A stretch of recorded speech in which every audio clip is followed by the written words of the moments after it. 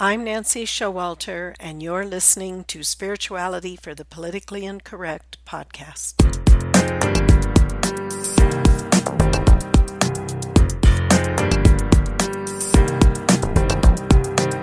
Welcome, all radical paradigm shifters and creative change makers.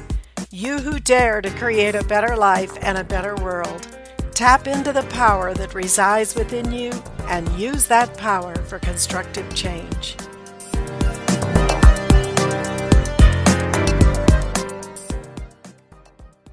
Hello, everybody, and welcome to our episode today. Last week, we talked about the I Am race, and we introduced this concept of America having a specific calling. So our question today, as one nation among many nations, does America have a special role that is spiritual in nature? And what is the relationship of that role with the role that each nation has on the planet? There's quite a lot of evidence that this may be true, and it comes from a variety of sources. Not only prophecy, but also the stated beliefs of our nation's founders, from church records, teachings from the Ascended Masters, and modern-day visionaries who still receive messages from the Blessed Mother Mary, who is an acknowledged patroness of the United States and even of all of the Americas. So we have Alberta Fredrickson with us again today. Welcome, Alberta. Great to have you back. Thanks, Nancy, and I'm happy to be back with you again as well. Yes, we had quite a discussion last week, and I think this will be exciting also for our listeners. Alberta, why don't we just start to give just a very brief explanation of the I Am race to bring our listeners into the conversation and they know what we're talking about. Sure. The I Am race is composed of individuals, people who we refer to as light bearers, and they come from every nation, every race, and every religion. They're not confined to any one race. In fact, that word, America, is composed of the same 7 letters that also spell I Am race. So the I Am race really refers to the children of Israel, the sons and daughters of God, who have appeared again and again throughout the ages. Okay, great. Alberta, last month we celebrated the independence of America on the 4th of July. And this year, there really seems to be a major movement of highlighting everything that's wrong with America, and even elements now publicly stating that they're trained Marxists that intend to tear down the system, rather than to improve or fix areas that need to be fixed, but radically changing our form of government. So I'd like to begin with the founding of the nation, and in addition to what history tells us and what the Ascended Masters tell us. Well, that's a great starting place, and it really does change everything, I think, once you have an understanding of what they were attempting to do. The Declaration of Independence was really our declaration, meaning America's Declaration of Independence from the British Empire. It was, in a manner of speaking, our charter of rights, and yet it was an establishment of the rights of all mankind, not just those colonists in America. And from then to now, we're still striving to maintain that principle and stand for it around the earth. Our founding fathers and mothers, taking them at their own written word, accepted that these rights were God-given, that there was a certain divine providence presiding over the affairs of men. In fact, that's what many called God. They called it or he divine providence. These were essential liberties that would set the blueprint for a nation where individuals could be free men, independent, self-responsible, and self-accountable. You know, I think that's a really key thing that you're bringing up, Alberta. This is something that is very different from other nations and was, as we said, even last week and this week, it is a grand experiment. And the Ascended Masters were involved in this sponsorship to see if this could work. Right, and the very fact that they would even be willing to sponsor a government that would truly be one that was recognized by men as God over men, meaning that we place the divinity, our God, over the management and the governing of our interactions with one another, the interactions of men. So it was a pretty lofty goal, and not one that the people of the day could really fulfill in that moment. But it was a laying out of a way of life where we could strive to be accountable enough to forge and become our personal, individualized version of a son of God, a daughter of God, a Christ, walking the earth in those days of our earliest beginnings as well as today. And that was patterned after the life of Jesus Christ. And so as we go on, we'll see how that role that we were free enough to choose and did choose to the best of our ability actually became a certain responsibility to be a Christ-like nation as a model to other nations. Right. And you have to wonder, is this why so many people feel that America was founded on Christian principles or even as a Christian nation? Although, the intent was not to have a state religion, of course, that's exactly what they were getting away from. But basically, our founders were Christians and they did have Christian principles, which are not limited to Christianity by any means. Absolutely right. I mean, those are my thoughts as to why so many do feel that America was founded as a Christian nation. Many of those settlers came to this country to escape religious persecution and to forge a new way, maybe a way of spiritual liberty where men could choose according to their own conscience. So even though many of the founders supported the concept of Christianity and God's ways for presiding over men and granting them these rights, they also embraced tolerance through having the freedom to choose. Men could choose according to their own conscience, and that meant they could choose not to believe in God or not to participate in religions, Christian or otherwise. But I think there is a connection in that word, government, implying the concept of God over men. Yes, and that's unique also. Right. Well, there was much communication at that early time via letters because, of course, they didn't have the internet and other written works that we fortunately have still with us that reveal what their thinking and intents were.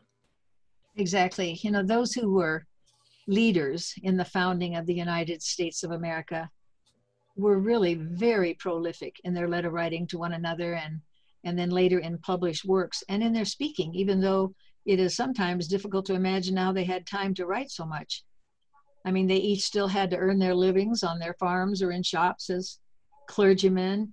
They had to raise families, and many of them had to educate those families themselves and still pay attention to this inner drive that they had for freedom from religious persecution from the former lands in Europe, freedom from an oppressive monarchy, and the freedom of spirit to actually choose how they would govern and be governed.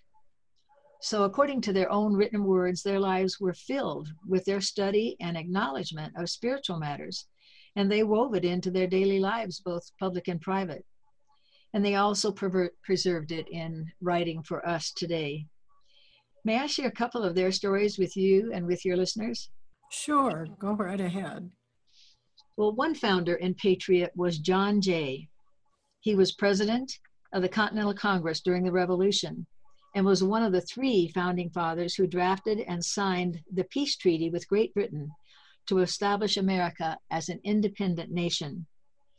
After the U.S. Constitution was written, Jay helped write the Federalist Papers and is considered one of the 3 men most responsible for the adoption of the Constitution. When George Washington became the first president, Jay served as his Secretary of State and then was appointed as the original Chief Justice of the U.S. Supreme Court. So these were the guys who were right there at the very beginning of establishing this model for governance. Chief Justice John Jay believed that Christian principles should be included in civil arenas. So he said and wrote rather forcefully that Providence has given to our people the choice of their rulers, and it is the duty, as well as the privilege and interest of our Christian nation to select and prefer Christians for their rulers. A very strong statement. Yes, indeed. It is a very strong statement, one that probably wouldn't be too popular today. But Right. it does reflect exactly how much divine providence, God, was within the founding of this nation and in the minds and hearts of the people that founded it. Right. So our first president, George Washington, also encouraged the inclusion of religious principles throughout the public's business. In his famous farewell address, when he announced that he would retire from public office at the end of his second term, he offered some pretty candid advice on what it would take to keep America strong. And of course, we know that some wanted Washington to remain in office and to become king, and he refused all of that in favor of the republic that the founders had struggled to agree upon. So for generations afterwards, Washington's farewell address has been considered so important and its content so profound that it was published as a separate standalone school textbook. Students were taught that this address was the most significant political speech ever delivered to the nation, and they were tested on its content. Regrettably, Washington's farewell address has now largely disappeared from current textbooks, apparently because it has too much religious content for today's trending secular outlooks. Yeah, and that is so unfortunate because, again, we see our history being just sort of wiped away. In one hand, wiped away, and another hand, all the negatives being put forth. So, Alberta, can you give us a summary of what Washington said in his farewell address, just briefly? Well, Washington specifically identified religion and morality as the two most important elements of the American political system. And he even warned that anyone who attempted to separate those two elements from the political system could not be considered an American patriot. Religion and morality. Just think about that today. Yeah, well, those are strong words too. Yeah. I mean, indeed, if America's system of government was deliberately and intentionally built upon religion and morality by these founders, then it's important to note how successful it has been, even though America is by no means perfect by those standards. The fact is, America is now the world's longest ongoing constitutional republic on the planet. And to exist more than 2 centuries under the same governing document is an accomplishment unknown among contemporary nations. For example, during the same time that America has had just one government, France has had 15. And in just the 20th century alone, Russia has had 4, Afghanistan 5, and in Poland 7. Great facts to know and appreciate, and I know a lot of people do not know those facts. Yeah, well, we must also know and appreciate that the historical founders at that time were all men. So there were many battles and changes yet to be made in our history. The founders did confirm many times that it was God's word that also provided the basis for what are termed inalienable rights, meaning rights bestowed by God upon every individual, regardless of race, gender, or social station. Now that you mentioned that, I mean, we can see through our history how we have strived to reach those goals. I mean, these were lofty goals, as you said. Right, and ones that were clearly, apparently not attainable immediately. Right, of course. Yeah. Among man's inalienable rights were those listed as life, liberty, property, religious freedom, self-protection, due process, sanctity of the home, as well as others that are listed throughout the Declaration of Independence and our Bill of Rights. Now, this is an interesting thing because the founders did not agree on the issue of slavery, even then. This definition of inalienable rights. So from the very beginning, they began to compromise. There never would have been a United States of America without a Declaration of Independence. And that declaration would not have been agreed upon unless the Southern representatives had some assurance that slavery would not be prohibited. So the net result is that 100 years later, we had to fight a civil war to decide that issue. Yeah. Don't we see that dynamic playing out today in our government? Yes. I mean, one party wants to address a specific need in the country, and the other party has their opposing demands, some of which have no relationship to the issue at hand. But it's their opportunity to get greater parts of their agenda fulfilled, even though it may not be fully in alignment with the Constitution. Right. Yeah. So by needing both parties' agreement when government is divided legislatively, things get put into law or money's allocated for things that are not in alignment with the founding principles. And considering the issues we're facing today, it'd really be wise for all of us to take a closer look at our history and recognize which party was on which side of the issue back then. That's another discussion, of course. Right. But it's always been amazing to me that anyone in a nation being founded on freedom, individual freedom granted by their creator, could justify slavery of other fellow human beings. But understanding some of those dynamics of how our government works, where one side can hold the other side hostage, we can see some of the clear choices we have when we choose our leadership. Right. And our founding documents do directly acknowledge two things. One was that God gave these rights to men and subsequently to women. And number two, that it is the purpose of government to protect these rights. They thought that this was so important to the maintaining of a republic form of government because many of them also believed that to not do so would invite God's anger or his wrath to be upon them. Thomas Jefferson actually wrote, "Can the liberties of a nation be thought secure when we have removed their only firm basis, a conviction in the minds of the people that these liberties are of the gift of God, that they are not to be violated but with his wrath? Indeed, I tremble for my country when I reflect that God is just and that his justice cannot sleep forever."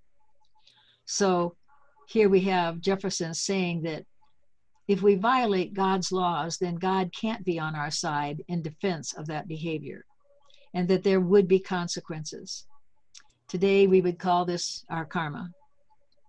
This quote is actually carved inside of the Jefferson Memorial, and there are actually 5 carved quotes inside that memorial, and 4 of them speak of God's involvement. I think this is just amazing when people say that, we're supposed to leave God out of our government now, and here are our founding fathers carving into marble monuments these words, and that 4 of these 5 quotes speak of God's involvement in the ongoing nature of this nation. Yes, absolutely. And the founding of this republic on these principles, the Ascended Masters at least have called this a grand experiment in freedom, because we can see in our country with freedom, you have the freedom to burn the flag. You have the freedom to say whatever negative about the government, about anybody else. You just, can't hurt anyone or threaten. But it's a two-edged sword. It's a two-edged sword because it's relying on the individual to maintain that morality within themselves. And Jefferson says, I think it's very interesting that he points out that the United States, the country, will not be protected when we veer too far out of God's laws and violate God's laws. When I was studying a political history course and traced the forms of government in Europe until the founding of the United States, I was really impressed with this fact. I could see from all the monarchies and dictatorships, all the different things that went through the Western civilization, there had never been a government like this before. And it allowed so much freedom for the individual that, as we said, it was uncertain that could even work. Right. And this grand experiment in freedom was challenged from the moment it was decided. Following that constitutional convention, Benjamin Franklin was asked by a citizen, what they had given us. And he said, "A republic, if you can keep it." So this was a fair warning. They knew what they were doing when they made this a Republican form of government. Not a Republican as opposed to the Democratic parties as we think of them today, but a republic is a much more difficult form of government to maintain than a democracy is, because a republic requires a more educated effort from the voters. Well, and not only that, but the founding fathers really didn't want a pure democracy. They considered that to be almost mob rule, or it could turn into mob rule. And we see evidence of that possibility with what's happening in our cities today. Yes, yes. The Ascended Masters have also taught about this spiritual founding of America, but there are others who seem to confirm what the founders said about this spiritual sponsorship or this responsibility that America carries. Yes, and I love to read the teachings and the sermons of Dr. Peter Marshall, who was an immigrant to America from Scotland in 1927. And he definitely echoes the words of our founders, and he did it right in the midst of our federal seat of government. He only lived to be 46 years old, and yet he preached in the New York Avenue Presbyterian Church in Washington, D.C., and he actually became the chaplain of the United States Senate. And one of his wartime sermons that was my favorite was titled, "Our Covenant Nation." And he delivered this sermon on Armistice Day in 1947. This is part of what he said. "A covenant nation is one that recognizes its dependence upon God and its responsibility towards God. This nation, meaning America, was so born. God was recognized as the source of human rights. The Declaration of Independence says so. A covenant nation is one which recognizes God and his purposes stand about a nation and the nation's interest, and that the highest role a nation can play is to reflect God's righteousness in a national policy. Ours, therefore, is a covenant nation, covenanted with God in the beginning." He went on to say, "This country was founded in religious faith.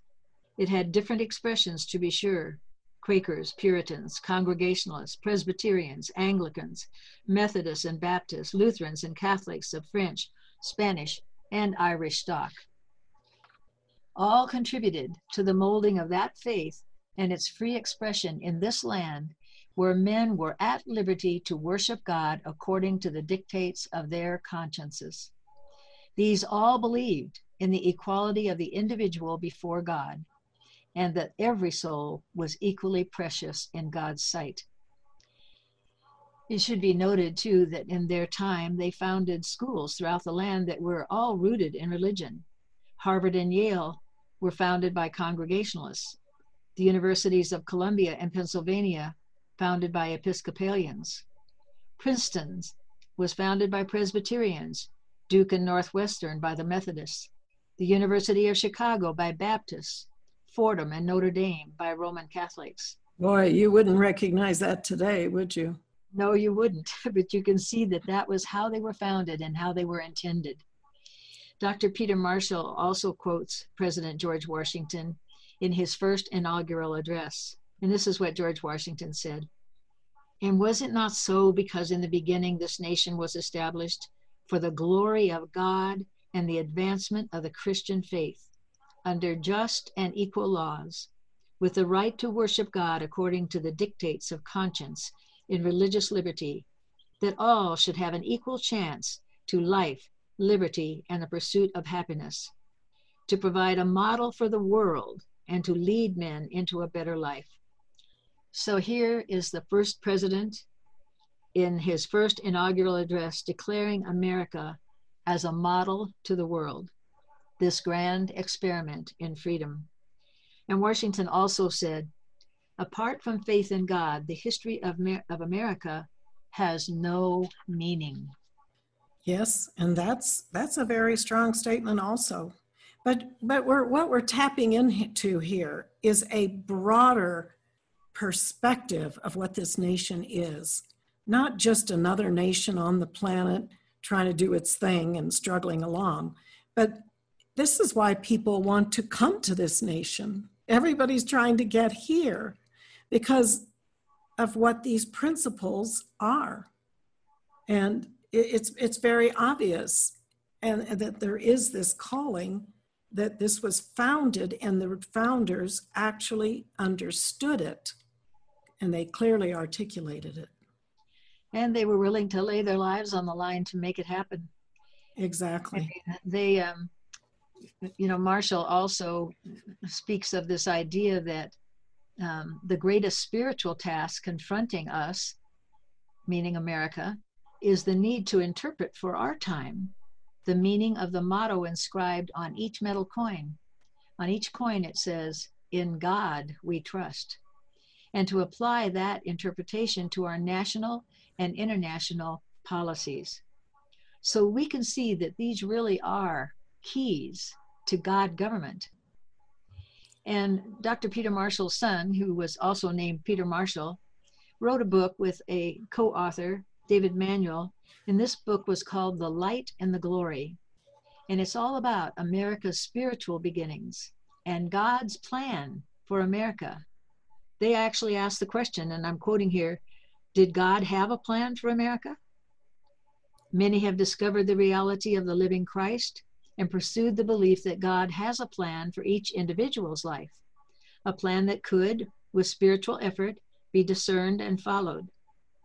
But what if he dealt with whole nations in the same way? And they concluded that the Bible said he did. Now that's their conclusion. And the authors go on from there to share some research on Christopher Columbus.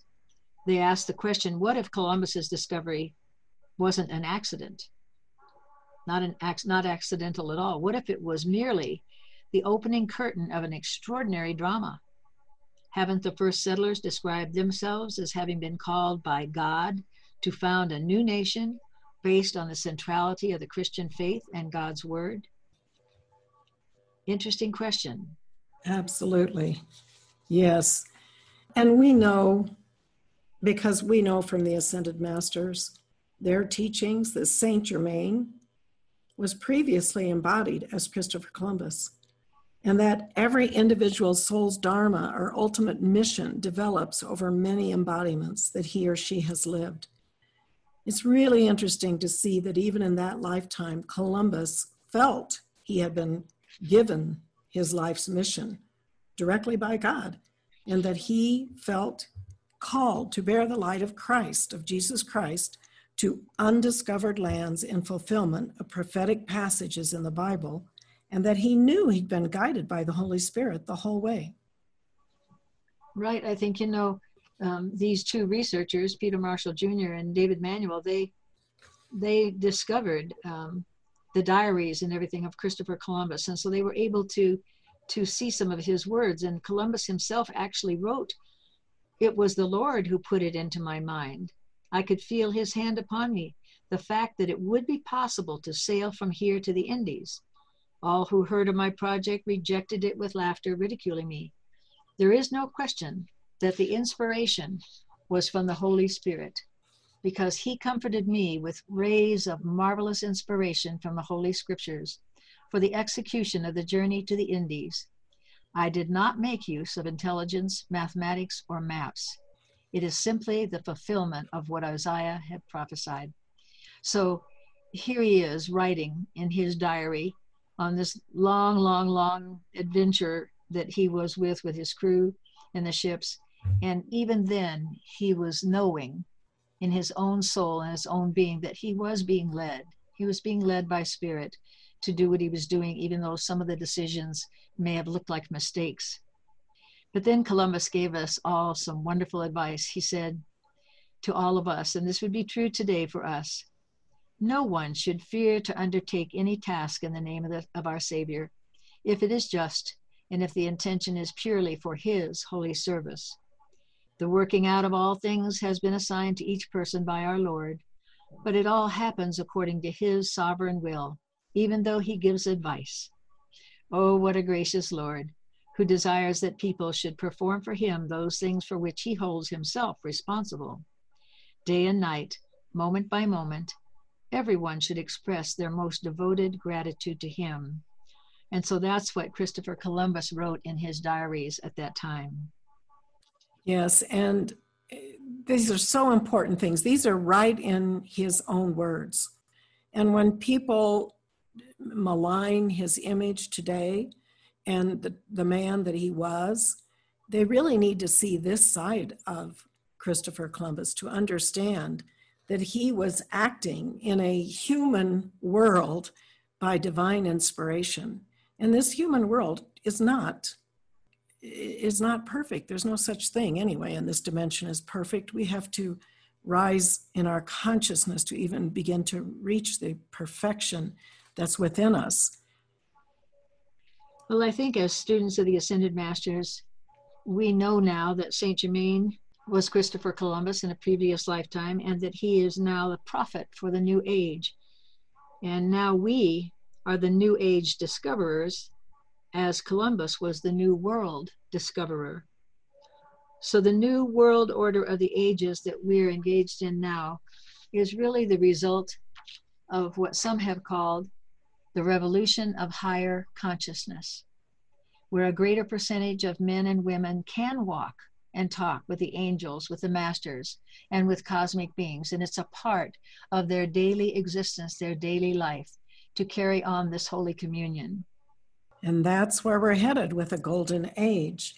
Well, we've covered a lot of material, and we could, of course, go on, and we will. We'll continue this next week. We know that many of the founding fathers have since made their ascension and are now ascended masters. And this is what I'd like to talk about next week. I want to give a much higher, broader perspective so that people understand we are all here evolving on planet Earth, doing the best we can and going forward. Unfortunately, some people today insist on focusing only on the faults of our forefathers, forgetting that like I said, there's no perfect human being. We all have our faults, weaknesses, prejudices, indoctrinations, etc.